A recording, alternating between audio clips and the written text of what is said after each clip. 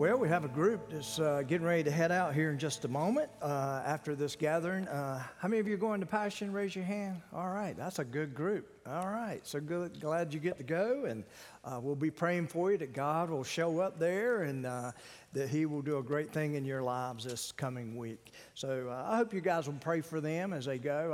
I tell you, one of the greatest things about being a student pastor for so many years was I had the privilege, and there's several other former youth pastors in the room, we had the privilege to go and see God do some radical changes in teenagers' lives. And those were some of the greatest moments in my Christian walk, was to be able to take students, get them away from all the hustle and bustle of the world, and put them in an environment in which Jesus' name is uplifted, the Word of God taught and preached in such a way that it radically changed them. And I saw that over the years, and what a joy that is. And I hope and pray the same will happen in your lives this coming week. Well, this is the time of year we all talk about change, okay? How many of you know what I'm talking about? About change. Yeah, how many of you had a New Year's resolution and have already broken it? Raise your hand. Anybody? Okay. All right. We're in our second day. You're doing good, I tell you. It's amazing how this time of year we do that. And I've often wondered, why is it this time of year? And of course, we would say it's the newness of the year. Jonathan even talked about this is our first gathering of 2022. With the new year brings new things, right? I think many of us are hoping at least that will take place from 2021 to 2022. But with this comes this whole break, it seems. And think about it. For some of you, you haven't had to work maybe this past week, and it gives you time to reflect and think. But these New Year's resolutions, I don't know about you, but I used to always have those. I'm a planner. I'm a thinker. I like to get things in order.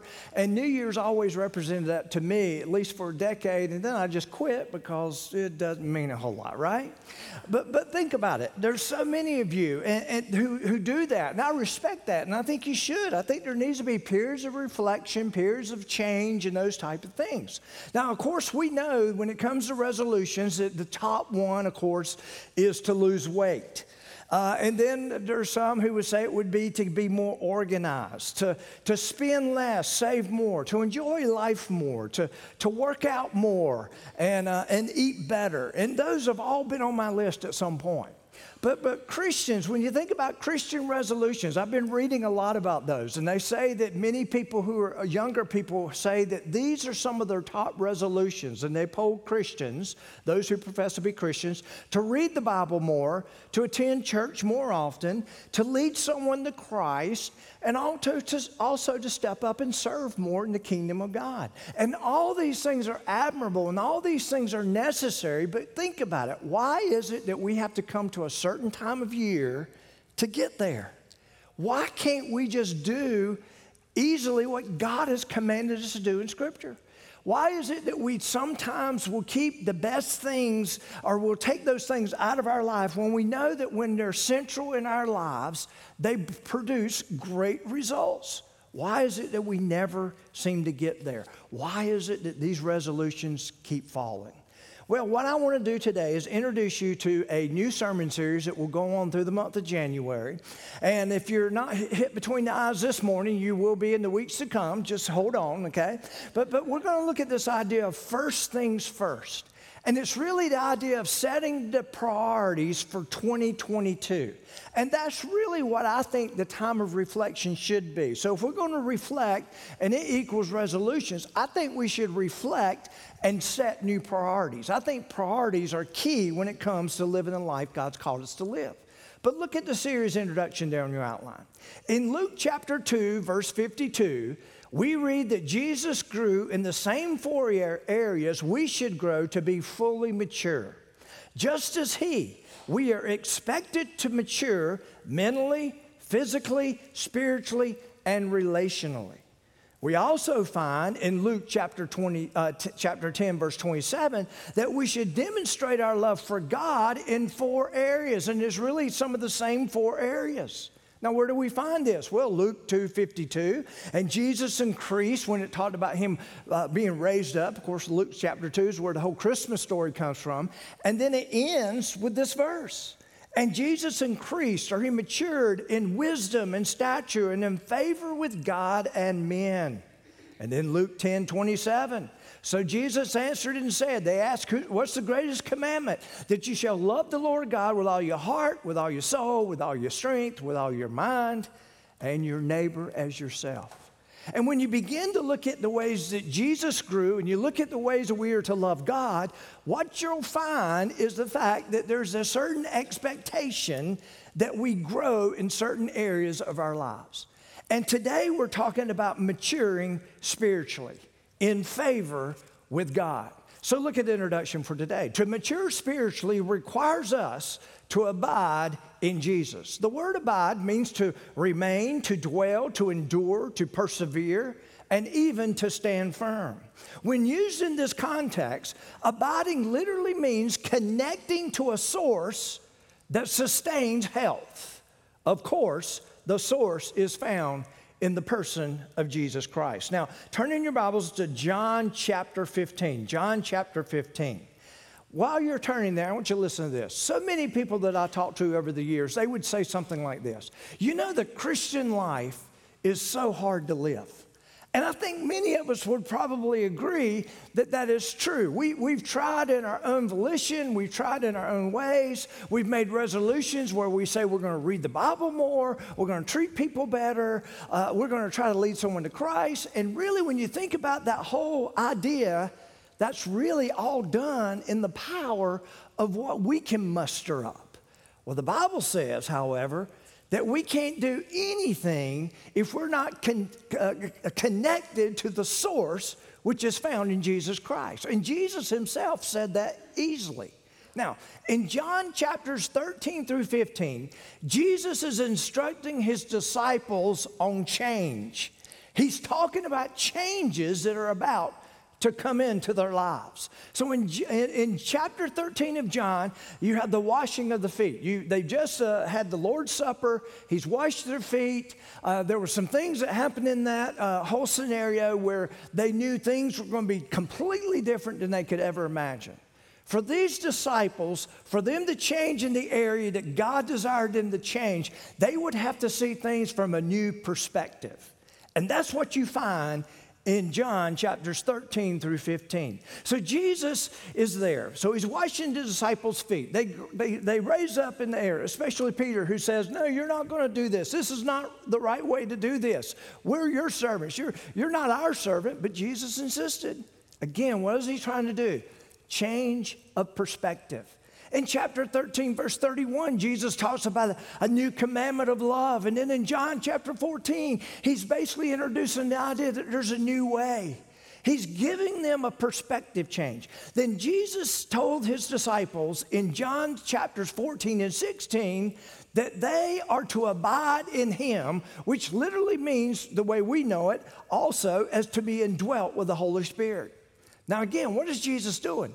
He's changing their perspective. He's basically saying, you know this, but I tell you this. He says that a lot in the Gospels. But Jesus, what he's trying to bring is clarity into how to live for Christ, how to live in him, how to live with the Holy Spirit leading your life. And he's really talking about changes that must take place for that to happen. Paul tells us that we are commanded to be filled with the Holy Spirit. Paul also wrote to us in Galatians 2:20, he said, I have been crucified with Christ. That means my life before has been put to death. It's no longer I who live, but what? Christ who lives in me. Again, this is a different perspective. This is something unlike what we find in the Old Testament even. Jesus told his disciples later, and I will pray that the Father, and he will give you another helper. Jesus is basically saying, change is on the way. I'm leaving, but someone else is coming or something else is coming, that he may abide with you forever. And then in John chapter 15, it is like Jesus now instructs them on how the change will come about. So if you were to say, okay, you've convinced me that we need to grow in certain areas of our lives. This is the time of year people make changes around the first part of the year and all that. Then how do I do it? If I can't just be more determined to read the Bible more, I can't be more determined to serve in the church. If you're saying that's not going to get me anywhere, what will get me somewhere? What will create the changes that are necessary for me to become more of what God desires, is found in John chapter 15. And he shares that with us. So, what does that look like? Well, look on your outline. The characteristics of abiding. Now, again, what we find all through the New Testament, we find Jesus doing this, we find Paul doing this, is basically we're talking about the same thing, but it's being presented to us in different ways. So here's some ways to think about this. If you're abiding in Christ, you are indwelt with the Holy Spirit who's living through you. Okay? So when Paul says to be filled with the Spirit of God, to be filled with the Spirit of God is to abide in Jesus. It's the same language, it's the same thing. Okay? So there's something that's taking place. Now, to change is abiding. But what does it look like? Now think about this. You have a plant. You have the main vine, the healthy branches, and even those things that become a little disconnected. My wife has plants all over the house. We live in a jungle. No, we don't. It's not that bad.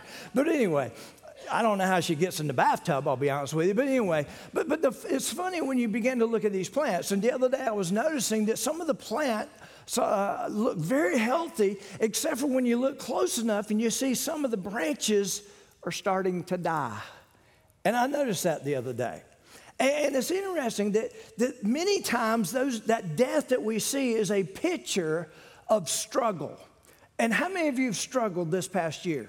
I think we've all struggled, haven't we? And for some of us, it brings about a feeling of emptiness. There's this possible fear that consumes us. There's a lack of discipline in certain areas. There's no victories. We feel like all around us are pictures of defeat. And there's some of us who would say, you know something? It's been a long time since I've really heard from God in my prayer life and through Him speaking to me through His Word. You see, what I would describe is I would look at a plant and I would see all the health that's there, but I would see those branches there, just like many of you, that are dying off. And maybe that is a picture, more a picture of where you are spiritually. Life, the life-giving source is not getting to that branch, which really means that we're not abiding in Christ. Let me just say this. Let me put it in a nutshell before we go any further. When you begin to abide in Christ, here's what's coming together, abiding in Christ. This is where change comes from. First of all, the Bible says when we come to know Jesus as our Lord and Savior, the Holy Spirit comes to indwell us, okay? I have no doubt in that. I've seen it in my own life. I've seen it in many of your lives. There's something new that takes place in our lives. Holy Spirit comes to indwell us. But then there's also the means of what we call prayer. Prayer is our communion with God. Prayer is when we lift our hearts to God. In the midst of prayer is also God's Word. To me, if you want to see change, these things must take place. If you want to see change spiritually, first of all, you must understand that you are to be filled with the Spirit of God. That you're not under the influences of the world. You're not under the influences of what people think about you and all that. Your influence is solely based on the Holy Spirit doing a work through you. And then when you come to your time of prayer, you must have prayer in God's Word. That is where the change comes from. Because here's what I'm convinced, and this is what I've seen in my own life. Sometimes I don't know what needs to be changed. How many of you are there? Sometimes I feel this disconnect, or maybe that life-giving source is not coming through me, and I feel like something is amiss. Many times we don't even know what needs to be changed. But guess who does? The Holy Spirit.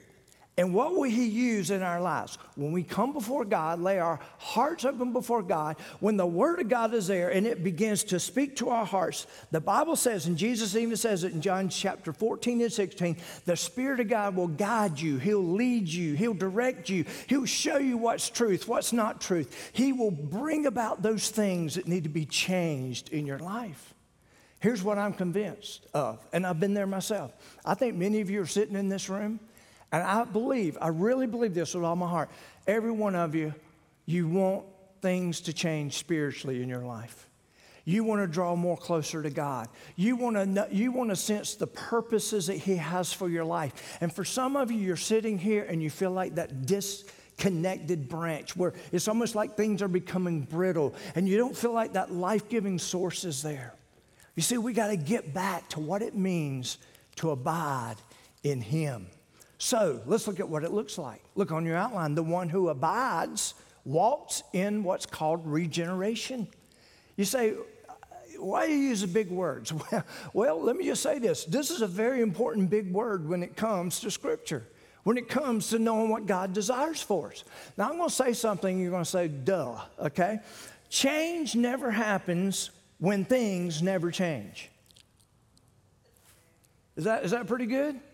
Okay. It's not going to happen. Change will not happen without change happening.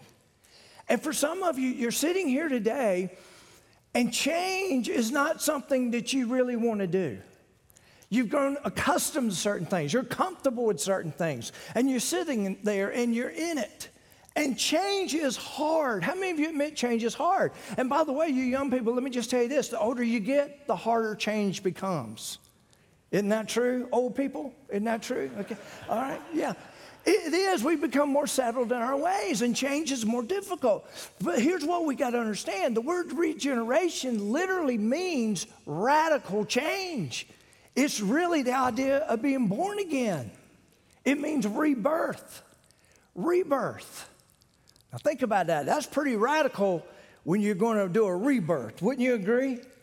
All right, that's radical.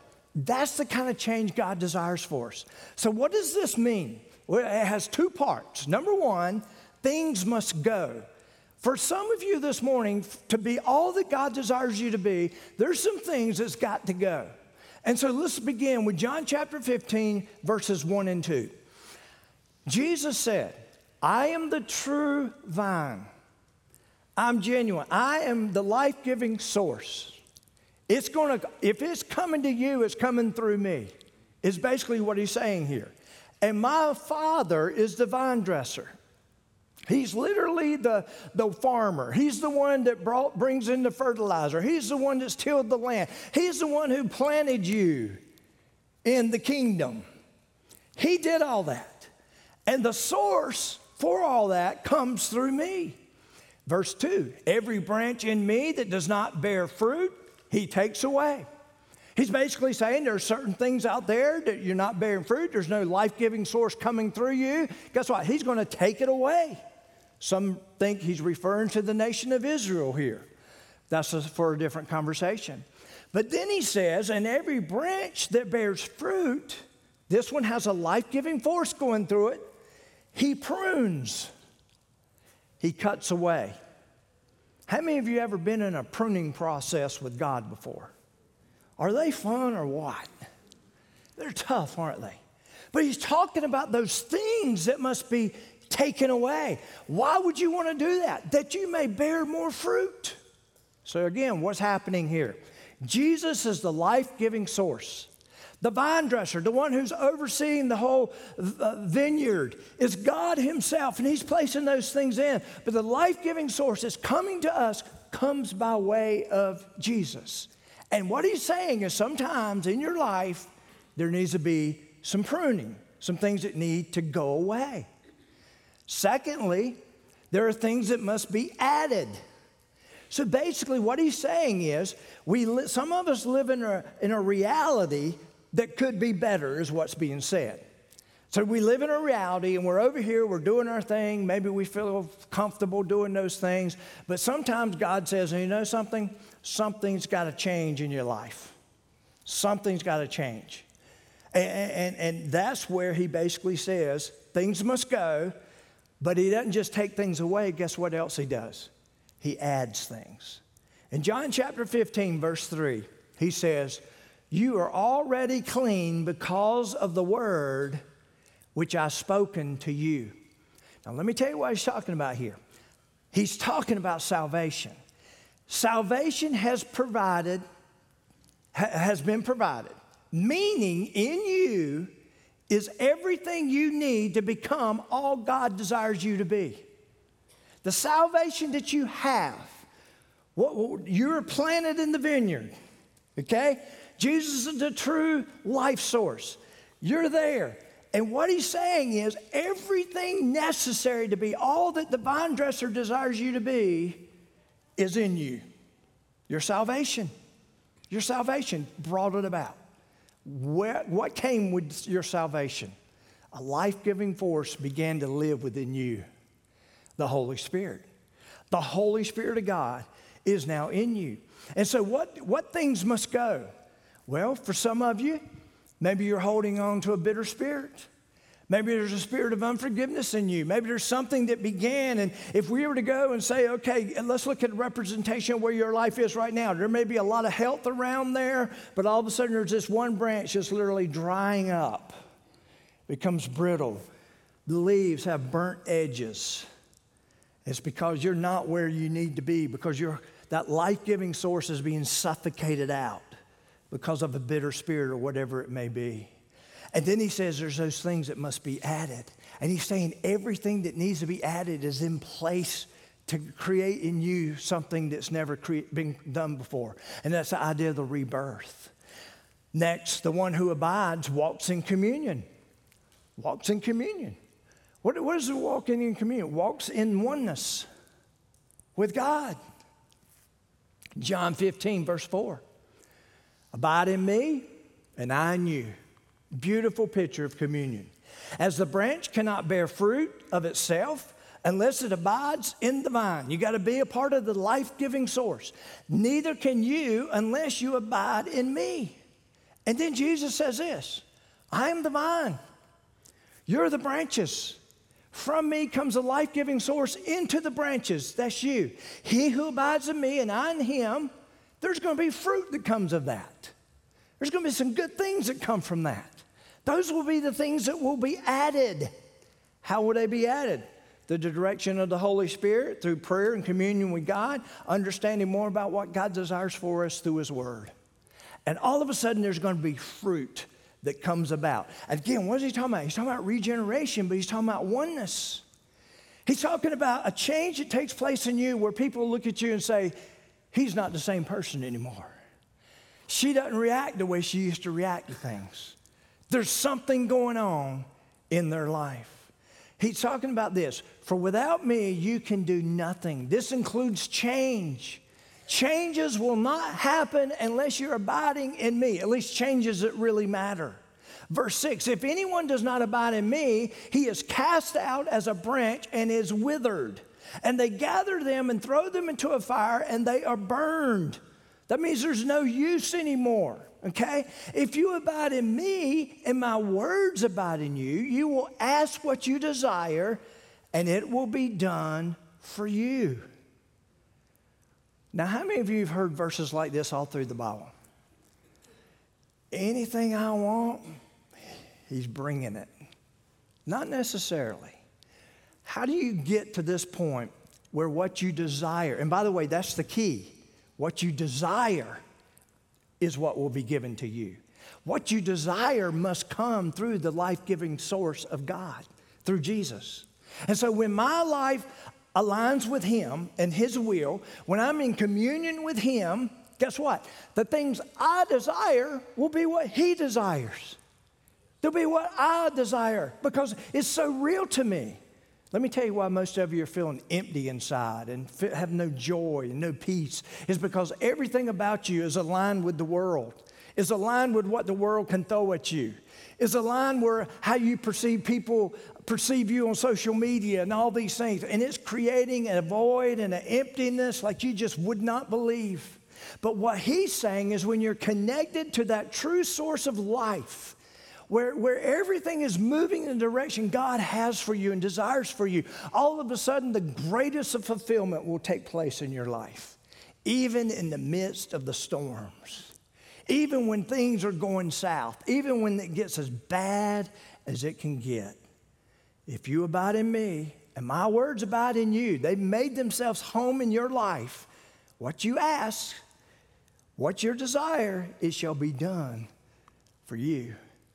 That's total alignment is really what he's talking about this. Verse 8, by this whole scenario of oneness, my Father is glorified that you bear much fruit so that you will be my disciples.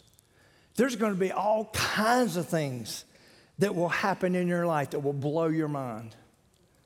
Listen, I tell you, how many of you, we've been doing a study on Peter on Wednesday nights, and there's one thing we found out about Peter. Peter was not the same in the Gospels as he was in the book of Acts. You cannot deny that. Read it. You just would not believe the difference. So what is the difference? What made the difference in Peter's life?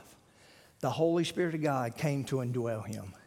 The Holy Spirit of God brought him to another level. Changes that need to be changed in his life were radically changed when you read the book of Acts, because he was living through the life-giving source of Jesus Christ. The very thing Jesus predicted that would happen in John's chapter 14 through 16 is a thing that's actually happening in his life, Peter's life, in the book of Acts. And it's an amazing life.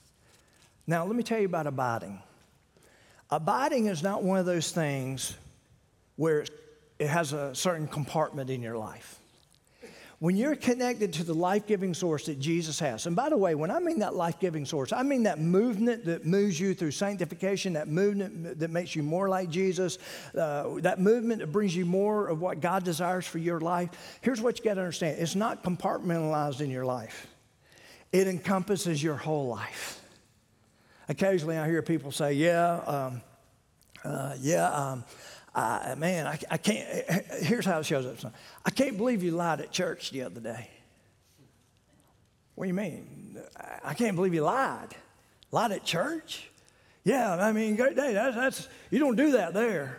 No, we don't compartmentalize our lives when it comes to us being connected to the life-giving source. Listen, we're not different at work than we are in the church. It becomes a part of who we are. When you talk about regeneration, when you're talking about oneness with God, you're talking about something that's never existed before until now. And it can't be compartmentalized where you live over here one way and you live over here in another. That's not true change. And everything Jesus talks about here in John chapter 15 is everything about something that is genuine. That's where he says true, the true vine. Everything is true. Next, the one who abides walks in affection. Look at verse 9 of chapter 15. It says, and when she, I'm on the wrong chapter. John chapter 15, verse 9. As the Father loved me, I also have loved you.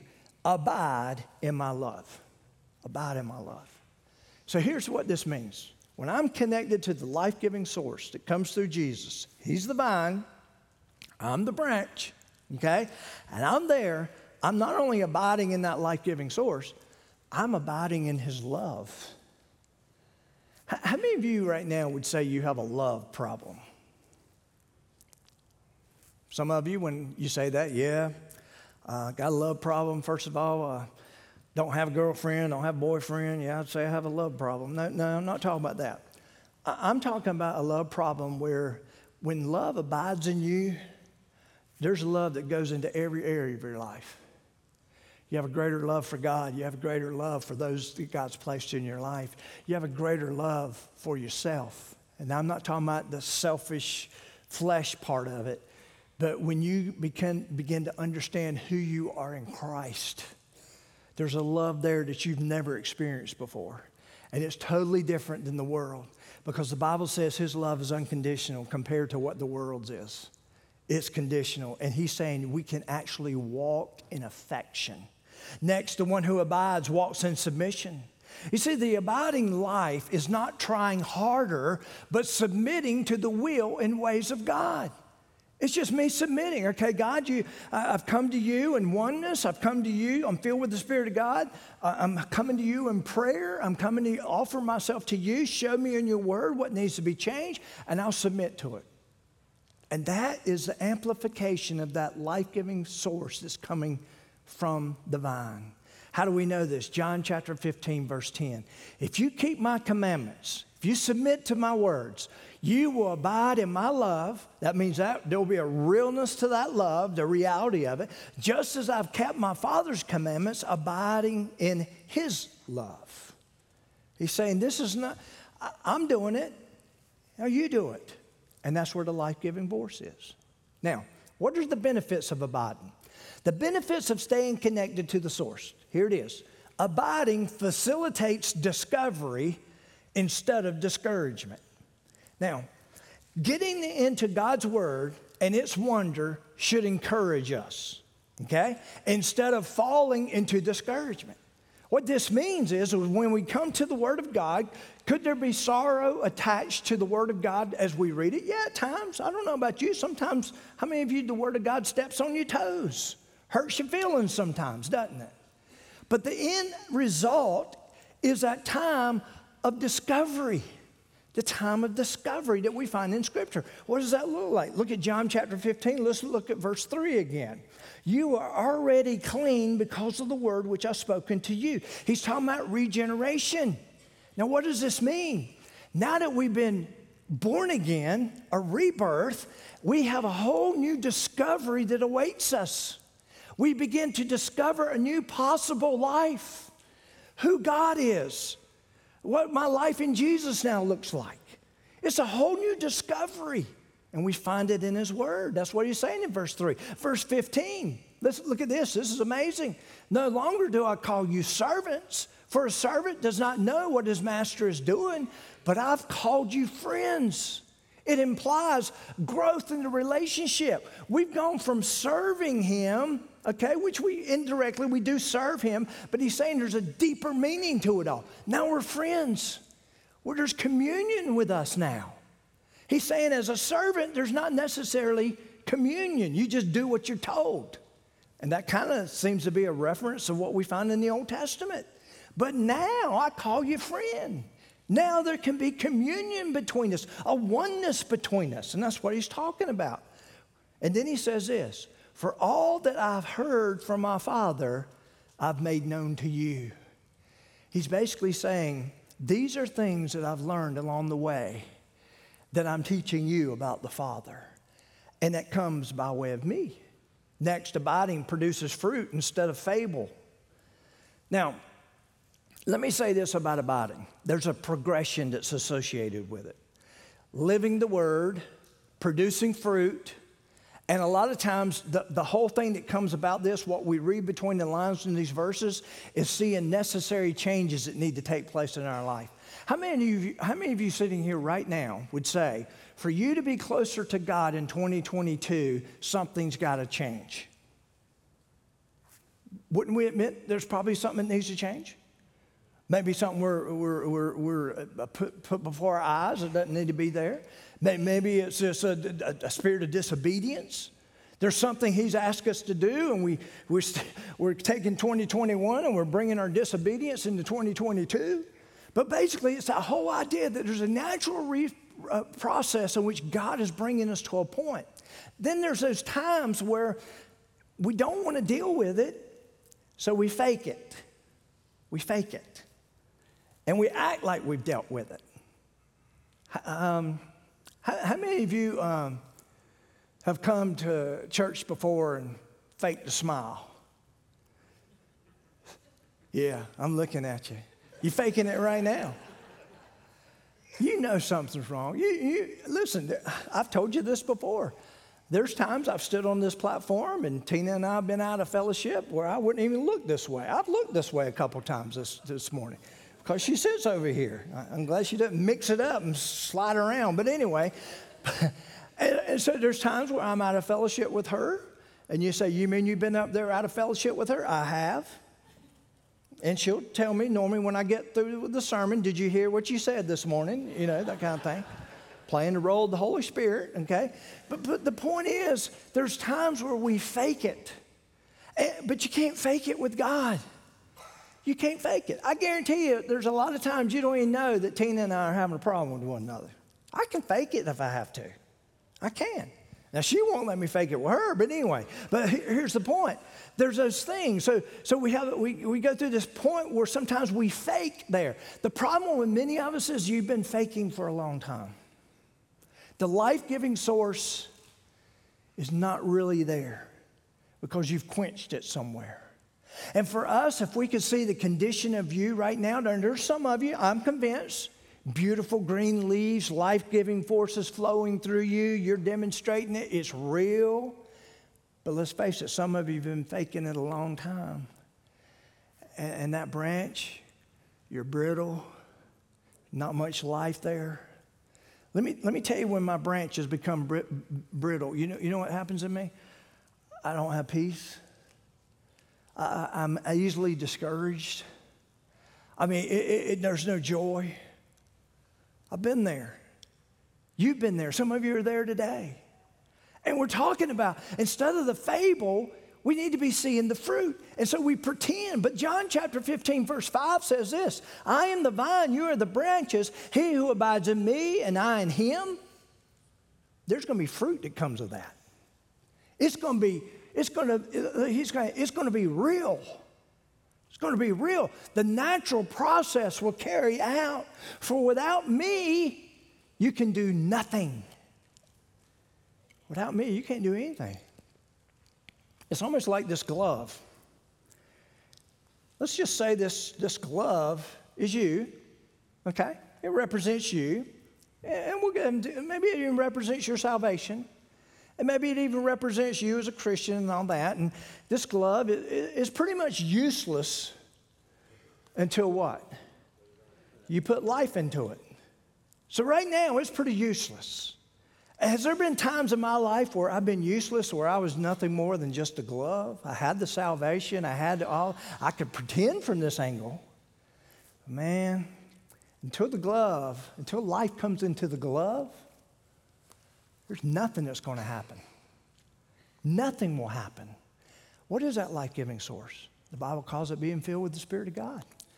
The Bible says being indwelt with the Word of God. The Bible says I'm abiding in the vine. That's what all that means here. I mean, God can use me in powerful ways. And the point is, something's got to change. Instead of producing fables and lies, there's actual fruit. Next, abiding brings purpose instead of perplexity. In John chapter 15, verse 7, if you abide in me and my words abide in you, here it is again, you will ask what you desire and it shall be done for you. That means you're in so approximation of oneness with God, his word is just leading you, directing you, that your desires become the desires God has. And you're in tune with that, and it's real to you. It's like a whole different reality. Verse 16, you did not choose me, but I chose you and appointed you. What's this saying? This whole journey of life-giving force came about because God initiated it. He's the vine dresser. He planted you. That was your salvation. And now there's something that comes from you. Why would he do that? That you should go and bear fruit and that your fruit should remain. You know what that means? The fruit shall remain. That means a fulfilling life. That means I'm living what I was intended to live. And it's not just going to be something that's burned up one day. It's something that's going to last for eternity. Nothing greater than that. That whatever you ask the Father in my name, he may give you. Again, what is it coming back to? That communion with him, that oneness. And then abiding, look on your outline, invites joy instead of judgment. Many Christians that I know are not walking in joy, they're walking in judgment. How do I know that? I did it for over a decade. There was something in my life early in my teenage years that lasted almost all the way through my 20s, in which it seemed, I knew I was a believer in Jesus. I knew the life-giving force was in me. I knew there were some things in there, but there was always something that was amiss, and I was walking under a cloud of judgment. And how did I perceive it? I perceived it as guilt and shame. You ever been there? Boy, that'll mess the branch up. That life-giving force is quenched. And many Christians are living there. In John 15, verse 11, he says, these things I've spoken to you, that my joy may remain in you. For over a decade, I had no joy. I saw myself as an object of guilt and shame, but the cross provided me what? Freedom from all that. I didn't understand who I was in Christ. I didn't understand what it meant for that life-giving source to flow through my life. I settled for something far less. Judgment of guilt and shame. He says that your joy may be full. Abiding nurtures love instead of longing. In John 15:12, this is my commandment, that you love one another as I've loved you. Verse 13, greater love. He's saying true and profound love has no one than this, than to lay down one's life for his friends. These things I command you, that you love one another. You love one another. That it's not just the life-giving source that God brings into your life through Jesus and it just kind of stays there and your joy is full and all these things, but it spreads into bringing life to others. How many of you know people in your life that when you get around them, you feel that energy? You just feel something. Now, can the world manufacture some of that? Yeah, sometimes charisma can be misled and can take you in different ways. But let me tell you this, though. There are those in which you genuinely can attest to what's going on in their life. And when you're around them, they just encourage your spirit. And there's just something about that. Wouldn't you like to be one of those people? That's what I think he's inviting us to be right here. Right here.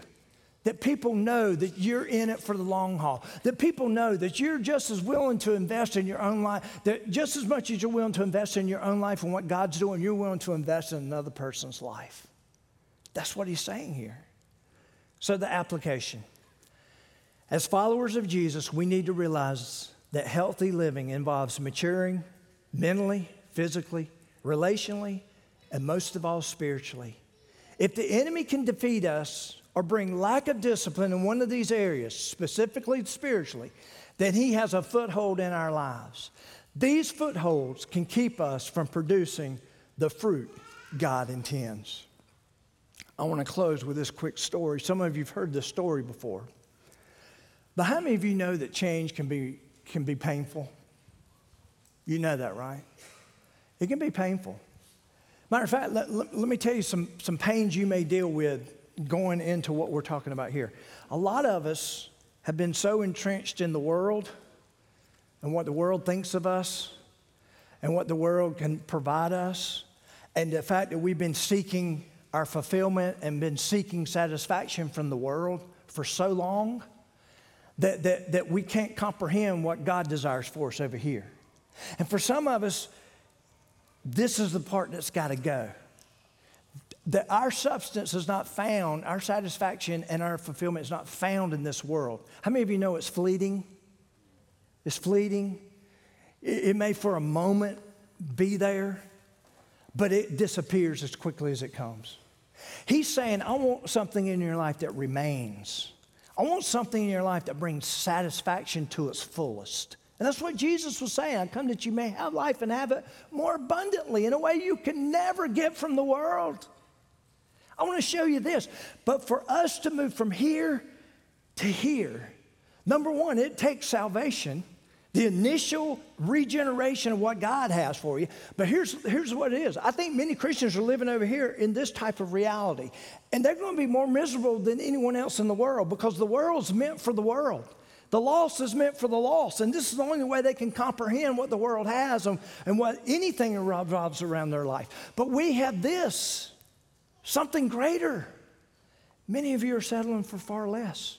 But even to go from there to here, with that life-giving force coming through us requires change. Listen to this. An eagle can live up to 70 years. That blew my mind that an eagle could live that long. But listen to this. To reach this age, the eagle must make a difficult decision.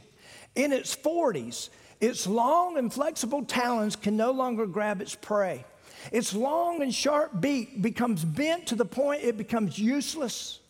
The eagle is left with two choices, die or change. Something has to happen. And the process of change is a painful process that lasts about 5 months. So the process requires that the eagle fly to a mountaintop to get away from predators, and there the eagle knocks its beak against a rock until it falls off. Then it must pluck out its own talons. Think about that. I never knew this until several years back. Can you think of it? Could anything be more painful than that? Think about it. The beak's gone. The talons are gone. Can you think of a place in which the eagle would be more vulnerable than it is at that moment? During that 5-month period where something is taking place. Now, that could very easily be to us like a pruning process. Feelings of vulnerability come at that time. If a predator were to come down, it would be taken. But there's a period of vulnerability. And let me just tell you this. A lot of change that's going to have to take place in our lives will come through a period of vulnerability. You're going to feel weak. You're going to feel down and out. But God can bring you through it. Some of you are in this process right now. And then it says this, at this point, a new beak and talons begin to grow back. But guess what? That eagle doesn't know necessarily that it's growing back. For many of us, we think this is the way it's going to be forever. But there's growth that's taking place in the midst, in a place we never thought it could. A regeneration. After 5 months of this painful process, the eagle then takes its flight of rebirth and can live as much as another 30 years. Change is needed for survival. Y'all, change is painful. And the older we get, the more we know it, don't we? But you know something? There's changes that need to take place in this room. And you know something? We have a God. Listen, He expects change. What's maturity? It's change. What's pruning? It's change. He desires that. He desires us to grow into that life source of who Jesus is, that his life may grow from our life and may come from our life. Would you stand to your feet, please? Father, we just come to you right now, and we just thank you for your goodness. And Father, I just have a burden for many that are in this room right now. Lord, I've been to that place of pruning. I've been to that place of radical change that had to take place in my life. And even today, I stand here knowing that there's some things in my life that need to be different in 2022. Some priorities that I let slip in 2021. Some excuses that I bought into that I'm starting to see the fruit that comes from just listening to those excuses I've created in my own heart. Father, I pray for those that are sitting here today or standing here today, Lord, that you would just help them to realize you want so much more for them. And Lord, as we make our way into 2022, I pray that they won't settle for anything less than what you desire. And help them to realize that what you desire will only come from them abiding in you. That it will be a rebirth. That it will be walking in communion with you in such a way that our only satisfaction comes in those things that you desire. That then now we desire. Father, I just pray you'll just give us that in 2022. We thank you for the way you've spoken to our hearts here today. In Jesus' name, amen.